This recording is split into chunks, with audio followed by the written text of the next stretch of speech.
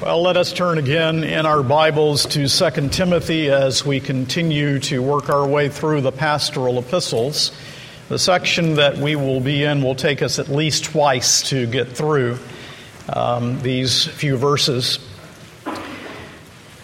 We come to 2 Timothy 3, beginning with verse 10. However, I think that it would be a good thing for us to go back to verse 1 and reread the verses that were preached last week that precede the ones that we will be looking at this week. Let's bow in prayer before reading. Our Father, we pray for unction from on high, that the Spirit of God who has inspired this book will now enable the one who preaches to preach in the power of the Spirit of God, and that the powerful work of the Spirit will be operative in the lives of believers, so that the page will be illumined to our understanding, and that you will apply to our hearts and consciences not only those things that we need for living a godly life today and tomorrow and throughout the week, but for a lifetime. For we know that your word preached week after week has the cumulative effect of working within our hearts to form us into the likeness of our Savior, Jesus Christ. Help us to have the long-term view as we study together your word. And if there is anyone at all, perhaps several today, who are with us who do not know Christ, we pray that they will see their need of Jesus and that they will bow before the Savior. And Father, as we come to your word, help us to show the respect and reverence that it deserves as your word by paying attention to the very words that form your word.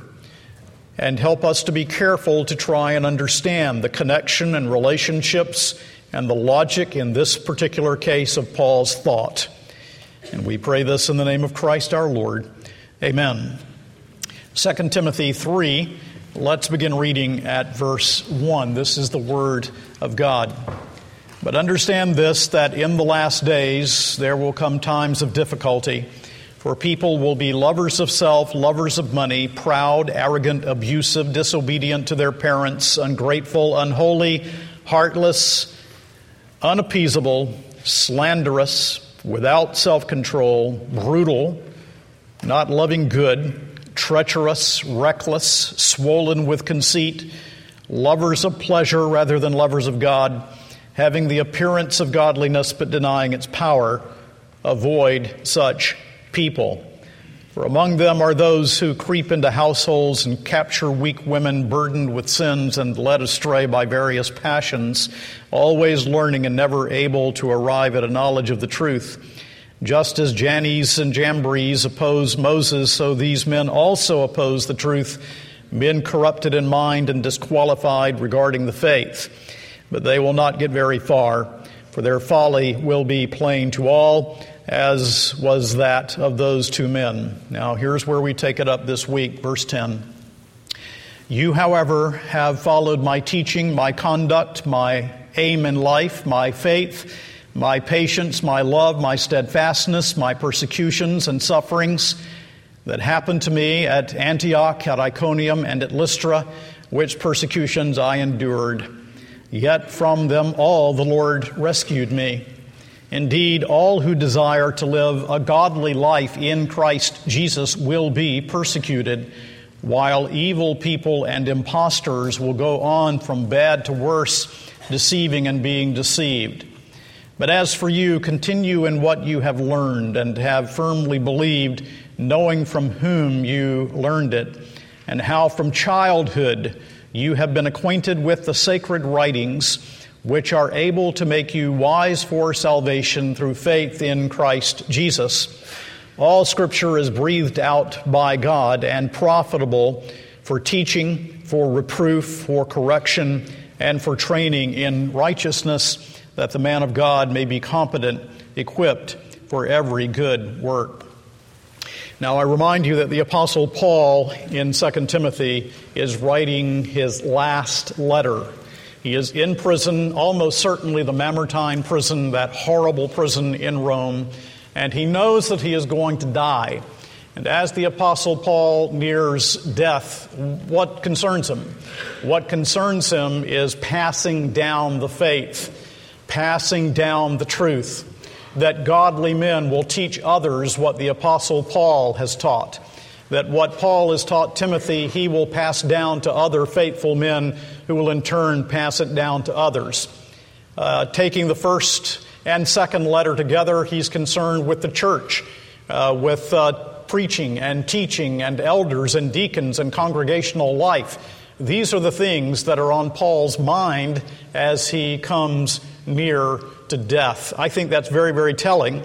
For some of the things that many modern Christians minimalize, the Apostle Paul is thinking upon and dwelling upon as he languishes in that Mamertine prison.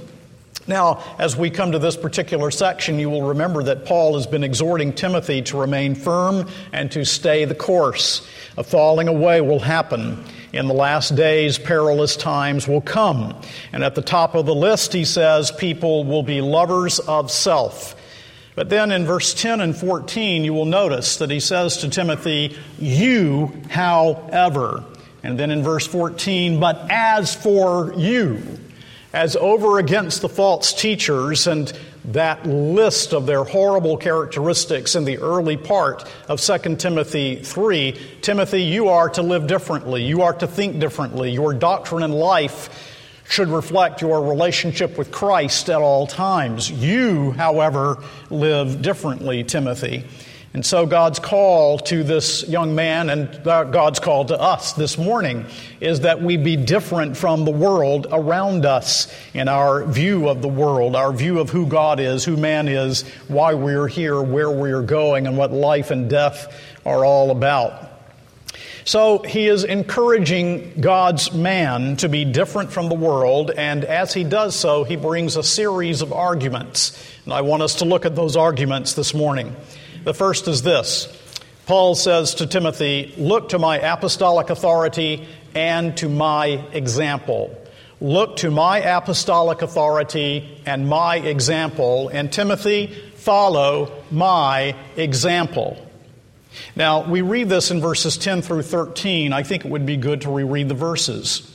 You, however, have followed my teaching, my conduct, my aim in life, my faith, my patience, my love, my steadfastness, my persecutions and sufferings that happened to me at Antioch, at Iconium, and at Lystra, which persecutions I endured, yet from them all the Lord rescued me.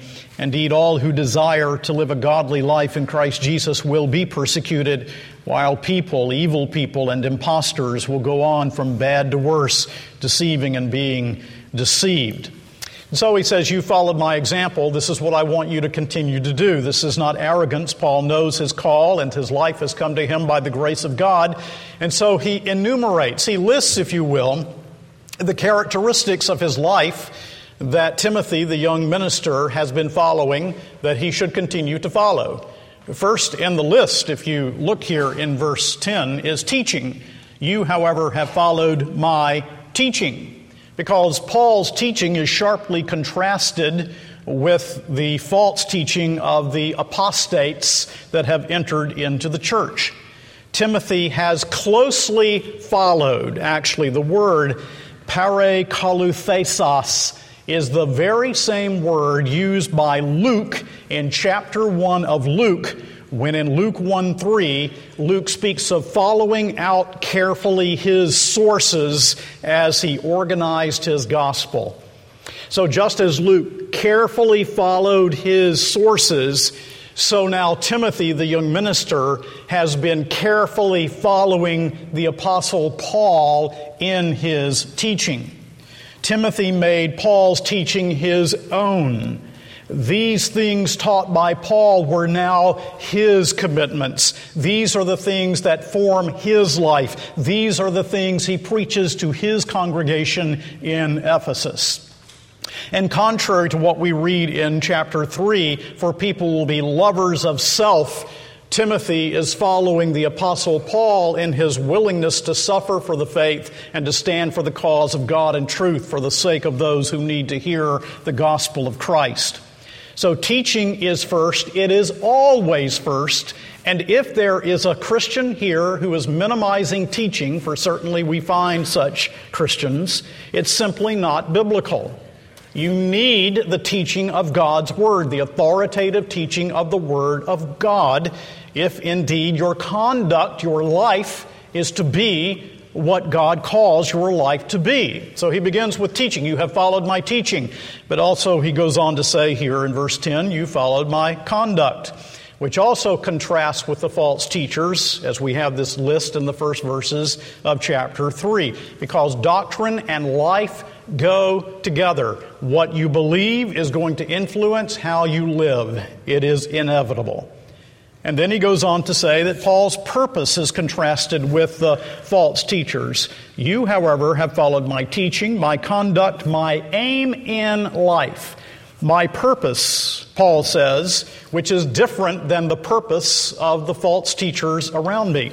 You might recall in Acts 26 when the Apostle Paul is speaking of his conversion before King Agrippa, that he says in Acts 26:19, therefore, O Agrippa, I was not disobedient to the heavenly vision, but declared first to those in Damascus, then in Jerusalem, and throughout all the region of Judea, also to the Gentiles, that they should repent and turn to God, performing deeds in keeping with their repentance. That was Paul's mission given to him by the ascended Christ. That is the purpose of his life, and he was always consistent with that purpose. He did not deviate. He was consistent all the way through, so that as he now is in this Mamertine prison and about to die, he can say, my aim in life you have followed, Timothy. Now let me ask you the question, what is your aim in life? What is your purpose in life? What drives you in the inner man? If people watched you and me as Timothy watched Paul, would your purpose be evident? Would they see that you really do believe that your chief end is to glorify God and to enjoy Him forever? And that as a Christian in whatever vocation you have been called to enter into, that you are doing this to the glory of God and to the honor of the King? Would they see that your one aim in life is Christ? That to live for you is Christ, to die is gain? Would they see that? They should see that. Do our children see that in the lives of their parents? And so the Apostle Paul says, you have seen my aim in life, and you're following that aim. Would you want your life, if it is observed by others, to be the kind of life that others are following? Paul could say that. But then Paul says, you've also seen my faith. Look at verse 10 again. You, however, have followed my teaching, my conduct, my aim in life, my faith, which also contrasts with the apostates who believe in themselves, not the true and living God. But as we have seen, the Apostle Paul can say, I know in whom I believed, I know whom I have believed, for he is able to keep that which I've committed unto him against that day. This is what drove the Apostle Paul. He knew Christ. He had faith in Christ alone for his salvation and his redemption. And then he said also, my long suffering, my faith, or my patience, my long suffering, which also, of course, contrasted with the false teachers, so that in hard and difficult times and circumstances, the Apostle Paul was long suffering. He then mentions his love, which also contrasts with false teachers who do not love truth, do not love God, do not love the church. Despite all of their talk about love, they don't love. The Apostle Paul was willing to do and say the hard things, thereby showing that he loved, and to teach the truth, and was willing to suffer for the truth because he loved. So much so that in 2 Corinthians 5:14 he says, for the love of Christ controls us. The Authorized Version, the love of Christ constrains us. One is translated, the love of Christ holds us in custody. And then he goes on to describe in 2 Corinthians 5 the gospel that he preached in the Agora. This is what controlled him. This is the love that motivated him. And so Paul says, you have followed my love. He goes on to say, then you have followed my steadfastness, which certainly can contrast with false teachers who are not steadfast, certainly not in the faith. The word there means endurance or perseverance, if you will. The Apostle Paul kept going no matter how hard it was, trusting Christ, believing Christ, preaching Christ, living for Christ, never giving in to self-pity or self-reliance. And then the Apostle Paul adds on top of all of that, you followed me in another thing. As a matter of fact, Timothy, you've seen some of it. It's my persecutions, my afflictions, my sufferings. So he says in verse 11, my persecutions and sufferings that happened to me at Antioch, at Iconium, at Lystra, which persecutions I endured, yet from them all the Lord rescued me. Specifically mentioning Pisidian Antioch, Iconium, and Lystra because this is the area from which Timothy came. This is where he grew up. It's where he was converted, where he first saw the Apostle Paul. You can read about it in Acts chapter 13 and 14. Paul was stoned. He was left for dead. He went and he took the gospel because people need the gospel. Without the gospel, they cannot be saved. And the Apostle Paul says, you remember those times, Timothy. You followed me in those persecutions when I was stoned and left for dead, for example. And then he says, every time the Lord delivered me. Now Paul is in prison. Will the Lord deliver him? Well, in chapter 4, verse 18, if we can look ahead, the apostle says, the Lord will rescue me from every evil deed and bring me safely into his heavenly kingdom. To him be the glory forever and ever. Amen. The Apostle Paul would be beheaded. He knew that he was to die, and yet he says, that's deliverance too. Because deliverance does not always mean being spared trouble. Deliverance, in this case, will mean that he goes into the presence of his Lord and his Savior. You know, I think there's a very interesting thought that can be gleaned from the Apostle Paul here in chapter 3 and chapter 4 of 2 Timothy. And that is the thought that you cannot die until your work is done that the Lord has ordained for you, Christian. Very important, I think, for us to remember. For those who go into very dangerous places in which to minister the gospel, you cannot and will not die until the Lord has ordained for you to die. It is appointed once for man to die, and after this the judgment, the Bible says.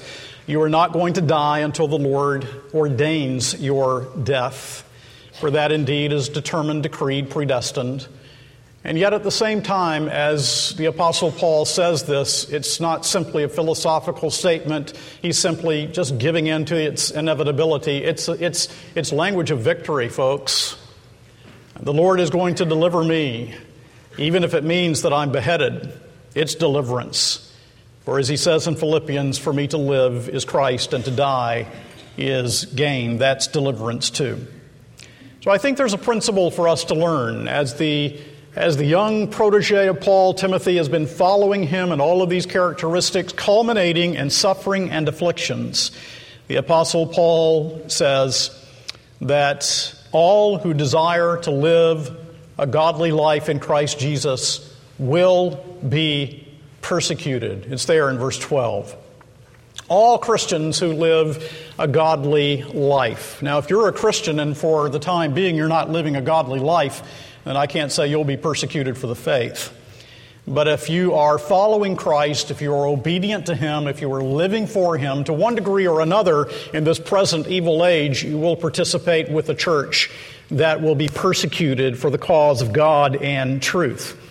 So the question is this: do you believe the gospel? Do you really believe the gospel? If you believe the gospel, then you must be prepared to suffer for it. Let's take the time to glance at a few passages together. In John chapter 15, the Lord Jesus said this to His disciples. In John 15, verses 18 through 20. John 15, 18 through 20.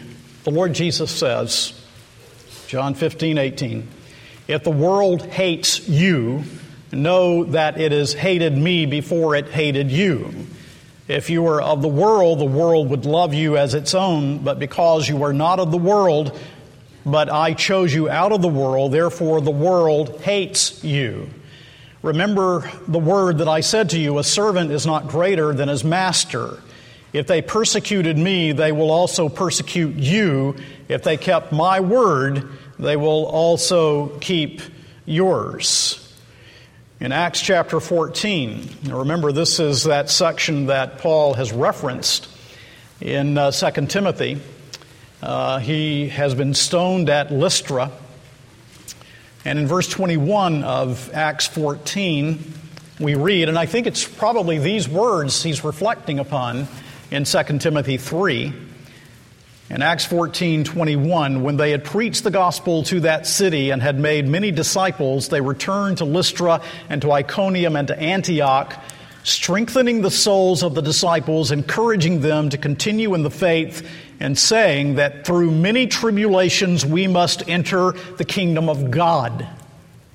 Through many tribulations we must enter the kingdom of God. And I want to ask you to turn there, but in 1 John 3:13, John says, "Do not be surprised, brethren, that the world hates you." Now that's very strong language. But Jesus Christ, the Son of God, says, "I am the Son of God. I came into the world to save sinners. I bring the truth. I bring the Word of God, and the world hates me and hates what I bring." If we as Christians are consistent to bring, and I'm not talking about in a belligerent, ungracious way, but simply living for Christ in a gracious way, if we bring to this world the truth as it is in Jesus, the Bible says we will suffer persecution for it. And indeed, many of our Christian brothers around the world, in Egypt and other places, are suffering this morning in ways that far exceed anything that we have yet experienced. William Hendrickson says, "The reason why persecution awaits all those who are firmly resolved to adorn their confession with a truly Christian life is that in the midst of contradictions coming from every side, they refuse either to stop their ears or to cringe and compromise. Instead, they face the foe and challenge him in combat. They go right ahead, boldly defending the faith against every attack and courageously assaulting the fortress of unbelief. The result is persecution, at times very bitter." Now, I think we don't believe that. I really do. I'm speaking in generalities, of course. I think we just don't understand the total depravity of man. We think that men are basically good. We've bought into the psychobabble of the world, and we think that the problem with an unbeliever is he just doesn't understand some things. No, the problem is the human heart that stands opposed to the Word of God. It is antithetical to the Word of God. So you have the Word of God and the Word of man. The two cannot mesh. And when the church is consistent and faithful, the Bible says the world that hates Christ will hate us too. I can't tone it down. This is what the Savior says. This is what Jesus says. This is what the minister, therefore, should preach. Not only that, he says in verse 13, things are going to get worse. He says, while evil people and impostors will go on from bad to worse, deceiving and being deceived. Does he mean here internally they're going to get worse, or that things are going to get worse in society and culture? Well, I think he means both. As evil men grow from bad to worse, then of course things around us will also get worse and worse. I think we have to be careful here. The dispensationalist says things are going to get worse and worse and worse until Christ comes again. The postmillennialist says that things are going to get better and better and better until Christ comes again. I think what the Bible teaches is this. Things are going to get worse and worse and worse. And Christ's kingdom also is going to grow and grow and grow until Christ comes again. There's much more to say there. We don't have time for it at the moment. But nonetheless, nothing should shave the rough edges off what Paul says here in verse 13. It's a verb of progress in reverse. Evil men are going to grow worse and worse. They're going to go back and back and back in their evil. Alfred Plummer put it this way: they begin by being seducers and end in being dupes, and the dupes very often of their own deceptions. For deceit commonly leads to self-deceit. So deceitful men, deceiving the church, apostates, these deceitful ones are simply going to end up believing their own lies. That's how tragic it is. So here is Paul's apostolic authority, godly teaching, and example. False teachers delude people. Paul's example leads to Christ. So do not underestimate what a godly example can do. Your example can help other Christians stay the course, or your example can help other Christians to deviate from the path of faithfulness and righteousness. Put it another way, folks, it's real simple. Strong believers come from strong believers. You get it? Your children are going to be strong in the faith. Of course, there are exceptions to the rule. I'm not dealing with that. But your children are going to be strong in the faith when you are strong in the faith. Those you disciple will be strong in the faith when you are strong in the faith.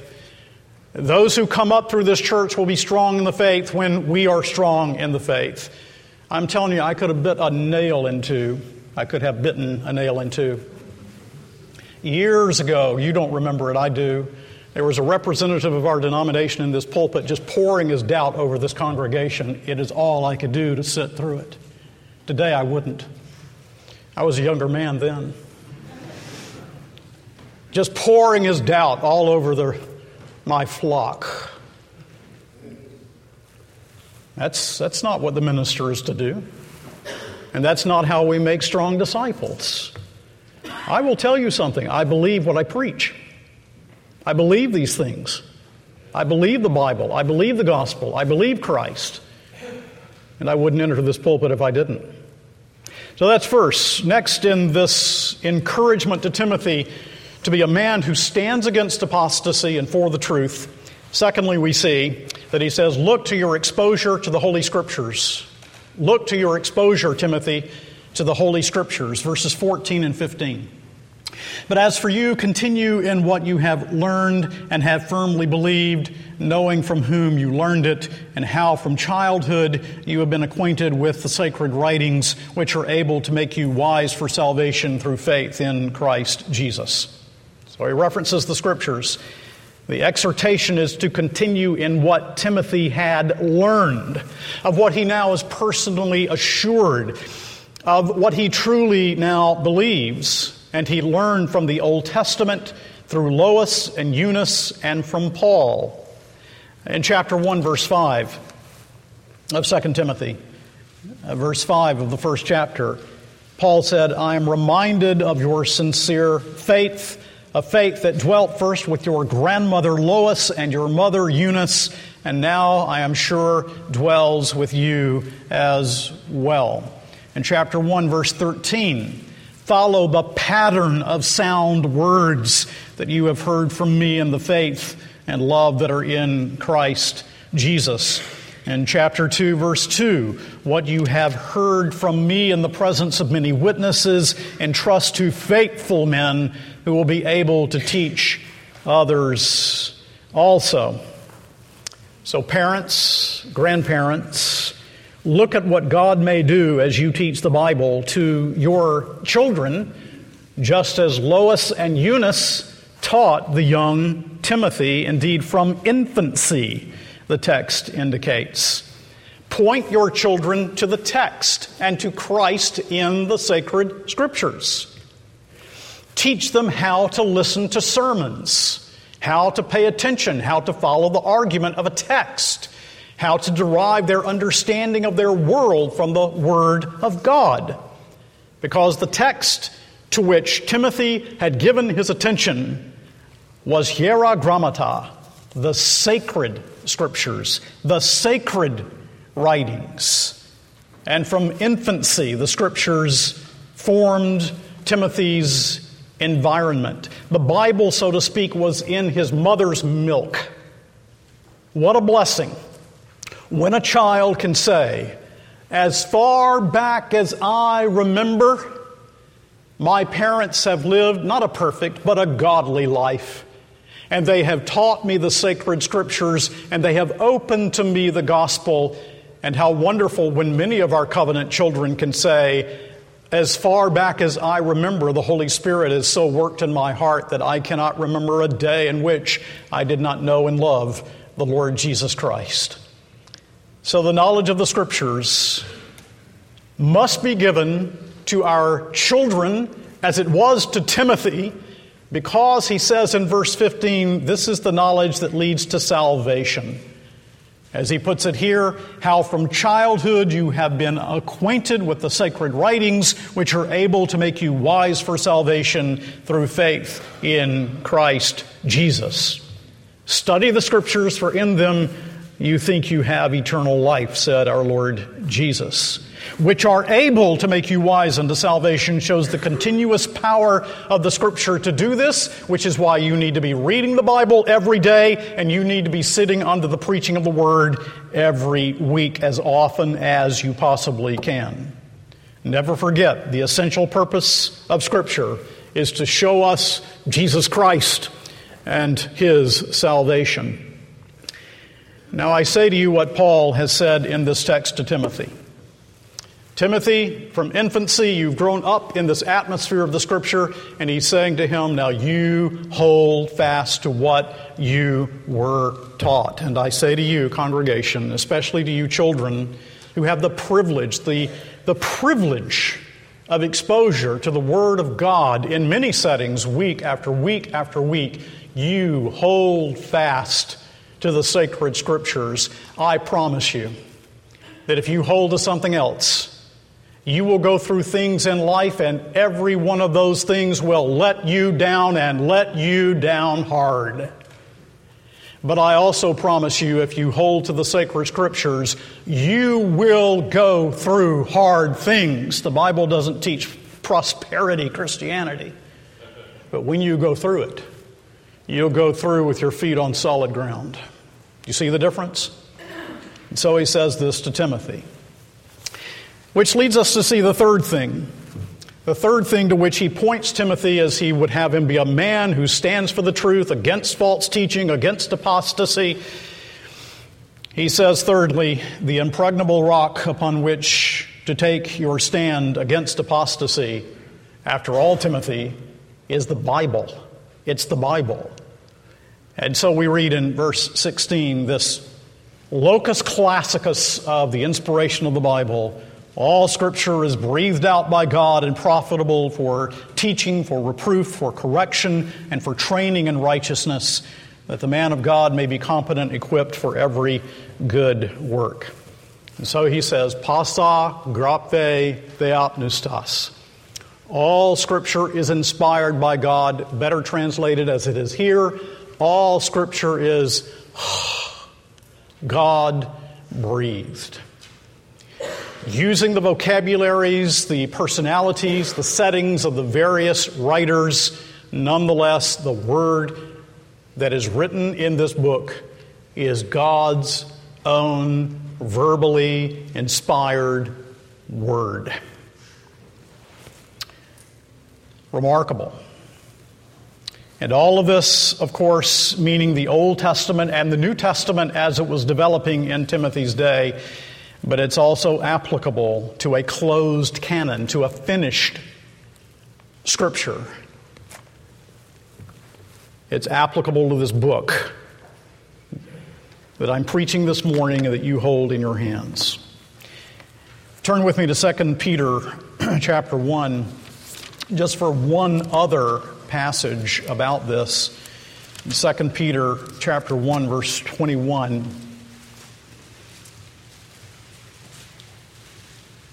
The Apostle Peter says similarly, for no prophecy, this is 2 Peter 1:21, no prophecy was ever produced by the will of man, but men spoke from God as they were carried along by the Holy Spirit. So he says, Timothy, the impregnable rock upon which you take your stand against apostasy and for the truth is the Bible. There is no other. And then he goes on to speak of the profitability of the Bible. Look at verse 16 again, 2 Timothy 3. All Scripture is breathed out by God and profitable for teaching, for reproof, for correction, and training in unrighteousness. And so the profitability of the Bible is seen in its teaching. All that you need for your salvation is found right here in this book. You'll find it in no place else. It is necessary for reproof of false teaching and false living, warning against error, showing us the danger of that which is not right and which is wrong. Teaching, reproof, correction. The word means setting straight. It means correction or restoration. And for instruction in righteousness, so that having come to faith in Jesus Christ, we also know how to live for Jesus Christ. Let me give you an example of instruction in righteousness in the pastoral epistles. It's in Titus. Just turn a page over. Titus chapter 2, verses 11 through 14. This is instruction in righteousness. Titus 2:11 and following. For the grace of God has appeared, bringing salvation for all people, training us to renounce ungodliness and worldly passions, and to live self-controlled, upright, and godly lives in the present age, waiting for our blessed hope, the appearing of the glory of our great God and Savior Jesus Christ, who gave himself for us to redeem us from all lawlessness and to purify for himself a people for his own possession who are zealous for good works. I've been thinking about this a lot. I do think about it a great deal. In the end, when I stand before the judgment seat of Christ and give an account for my ministry, now I'm justified, accepted, but I still give an account for my ministry. The measure of my ministry is going to be, to what degree have I been faithful to expound to my sheep the actual words of Holy Scripture. Now, I know that's not what people want today. They want all kinds of things. The Bible says here in 2 Timothy 4 that the time is coming when people will not endure sound teaching, but having itching ears, they will accumulate for themselves teachers to suit their own passions. But nonetheless, the question will be, have you been faithful? And then I think the question will be,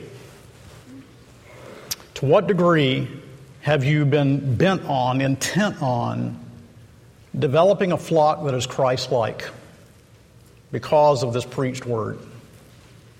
That's really it. The question will not be, did you have 5,000 people in worship? It just won't be. It won't be about what kinds of programs did you start or anything else. It's going to be, were you faithful as a shepherd to shepherd them with this word? And then your question will be, was I intent on receiving that word, believing it, and living it as received from our pastor's mouth?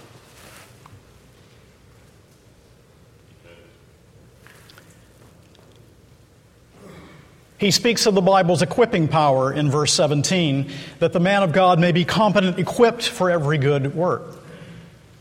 Now, when he says the man of God, I don't know why the commentators don't see this. This is a technical word for prophet. Okay, man of God. You remember how many times you read in the Old Testament the prophet is called man of God? Ish ha-Adonai, man of God, the man of God. Now, he's not saying that the New Testament minister is a prophet in the sense that the minister stands and delivers non-derivative word. No, our only source is this book. We have no other source but this book. But there is an analogy between the minister of the word in the New Covenant era and the Old Testament prophet in that he proclaims God's word. He forthtells the word. And I, as a minister, am only fully prepared and equipped by the study of this word to deliver to you the only word I have, which is the word of this book. But I do think that it's more generally applicable when it says man of God to all who would be godly in Christ Jesus. For the question is, how are we equipped to live in this present evil age? And the answer is the Word. What's the next answer? The Word. Well, what's the next answer? The Word. The Word, the Word, the Word. And with every reason to believe it, the world will not believe it, cannot actually believe it. But let us believe God's Word. Spurgeon said, "Long ago I ceased to count heads. Truth is usually in the minority in this evil world. I have faith in the Lord Jesus for myself, a faith burned into me as with a hot iron. I thank God, what I believe I shall believe, even if I have to believe it alone. Now, I think that's a fair exposition of the text that is before us. Let's bring some things together, and I want to, through this text, focus with you on just a few thoughts. As we've expounded this text, one thing should really jump out at us, and that is the importance of teaching the Word of God to our children. We saw it. Timothy's grandmother and mother, as well as Paul, taught the young Timothy. I loved when Dr. Oliphant was with us last Sunday night, standing here. He said, "You stand here or nowhere," holding up his Bible. I said, "Scott, that's just what I want my congregation to hear. You stand here or nowhere. You will find no resting place any other place but in the Bible." I remember E.J. Young, in his great little book, Thy Word is Truth, years ago, somewhat vague in my mind, but I remember that he said he was in Colorado. He was looking ahead on the road, and he saw a bridge, and the bridge looked so shaky and as if the car just wouldn't go over it. And when he rolled up to it, he found that bridge was quite different than he had supposed. It was so solid as to be static. It was just there, and he had no problem driving his car over it. Well, you know, liberal folk who interpret the Bible say you have the static view of the Bible and so forth. Well, let me tell you, you can drive the car of your life over it. It's firm, folks. The Word of God is firm. And so mark your children. Pray that God will mark our children with our biblical convictions. And if you haven't noticed, everything is designed in this world to tear down the biblical convictions of our children. You want your young man to grow up to be a godly husband and father? The world's not going to help him do that. Where do you learn it? You learn it in this book. You want your daughter to grow up to be a godly young woman who knows how to be a godly wife and a godly mother? The Bible is the only place you'll learn it. You'll not learn it from culture. Let's pray that our children love the book. And you can and should believe the Bible. Well, we just can't believe the Bible. It's an exploded book, people tell me. That's absolute nonsense. I spent my undergraduate work under brilliant professors from Ivy League schools who did not believe the Bible, and I found their arguments to be as solid as air. I'm not saying there are no difficulties when you study the Bible, but difficulties and contradictions are different things entirely. The issue is fundamentally an issue of the human heart. It goes all the way back to Eden, when the serpent said, "Did God really say?" And ever since, that's been his method in opposition to this book. Did God really say? The Bible possesses its own internal evidence, its own self-attestation. Most impressive is the Bible's unity. But unbelief can't see it. Now, if the church gives up the Bible, she should understand what she is doing. Many years ago, I had a debate with a college professor on the inspiration of the Bible, and I remember toward the end using an illustration with this college professor, something like this. You're a pastor in a church. You have an old, dying believer in Jesus. And you're standing over her, and she says, "Pastor, would you please open your Bible to Isaiah 53? Read to me that beautiful passage before I die about Jesus and how he died for sinners, how he bore my transgressions and took all of my sorrows, how he was crushed for my iniquities. Pastor, read that passage to me that Isaiah the prophet delivered by divine inspiration." Now, if the man's honest, he'll say to her this: "Sorry, I can read it to you, but Don't you see, I don't believe Isaiah wrote it. There were 3 authors of Isaiah, and I don't believe he wrote it, and I certainly don't believe it's a prophecy about Jesus. My higher critical education has taught me that I have to dissect the Bible in such a way that I see that there's a documentary hypothesis that must be applied to Isaiah, and it wasn't about Jesus at all. Actually, there's no ancient prophecy about Christ because we live in a closed universe, and God really can't give us a word about the future. And he was incensed with me. He was very upset with me. But nonetheless, I could say, Professor, that is the logic of your position. You give up the Bible, that's what you're giving up. All things take their meaning from God and His revelation. No Bible, no meaning, no answer for guilt, no salvation, no basis for morality. And the real issue, let me tell you, is the regeneration of the human heart. All of you know the name Abraham Kuyper. You know that he was a Reformed minister, that he was the Prime Minister of the Netherlands, that he helped found a Reformed denomination and a Reformed university. Most all of you know that about Abraham Kuyper. What you may not know about Abraham Kuyper was that when he first started out in the ministry, he was a Christ denier, did not believe the Bible, who had applauded his professor when his professor denied the resurrection of Jesus from the dead.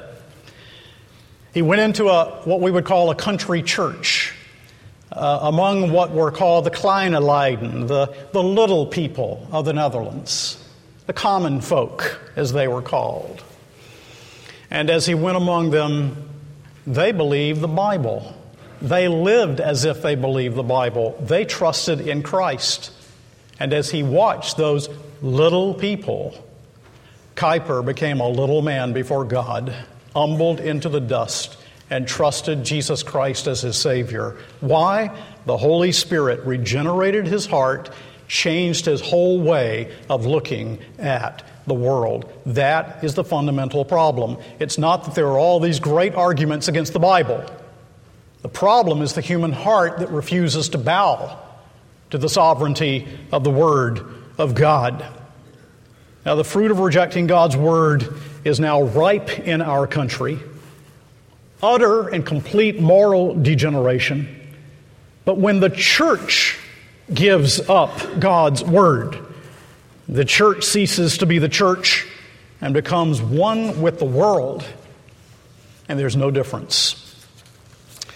Turn to John chapter 8.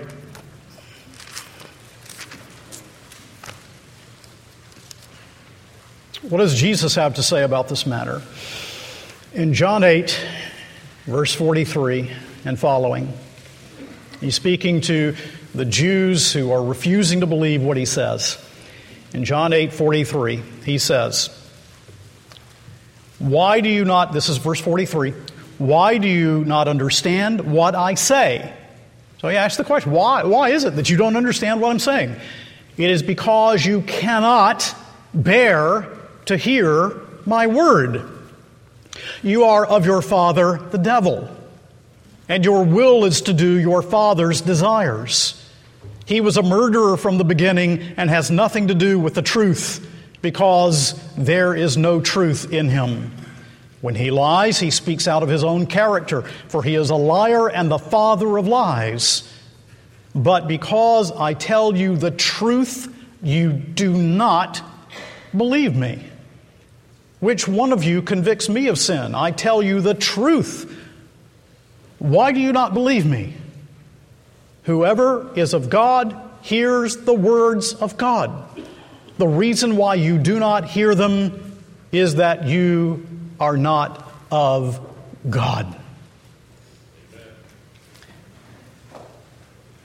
And the thing that should be taken from this is that a positive, believing response to the Word of God is not a natural thing, but it is a supernatural thing.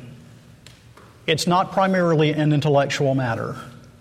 It's the disposition of the human heart, forming the presuppositions by which we use our intellects. So I want to conclude with a warning. As you read 1 Timothy, 2 Timothy, as you read Titus also, you see already in the New Testament environment the development of error and apostasy and an error that later will develop into full-blown Gnosticism. As we look around us, false teaching, false doctrine, cults everywhere. And I want to say, do not give up your stand for the Bible.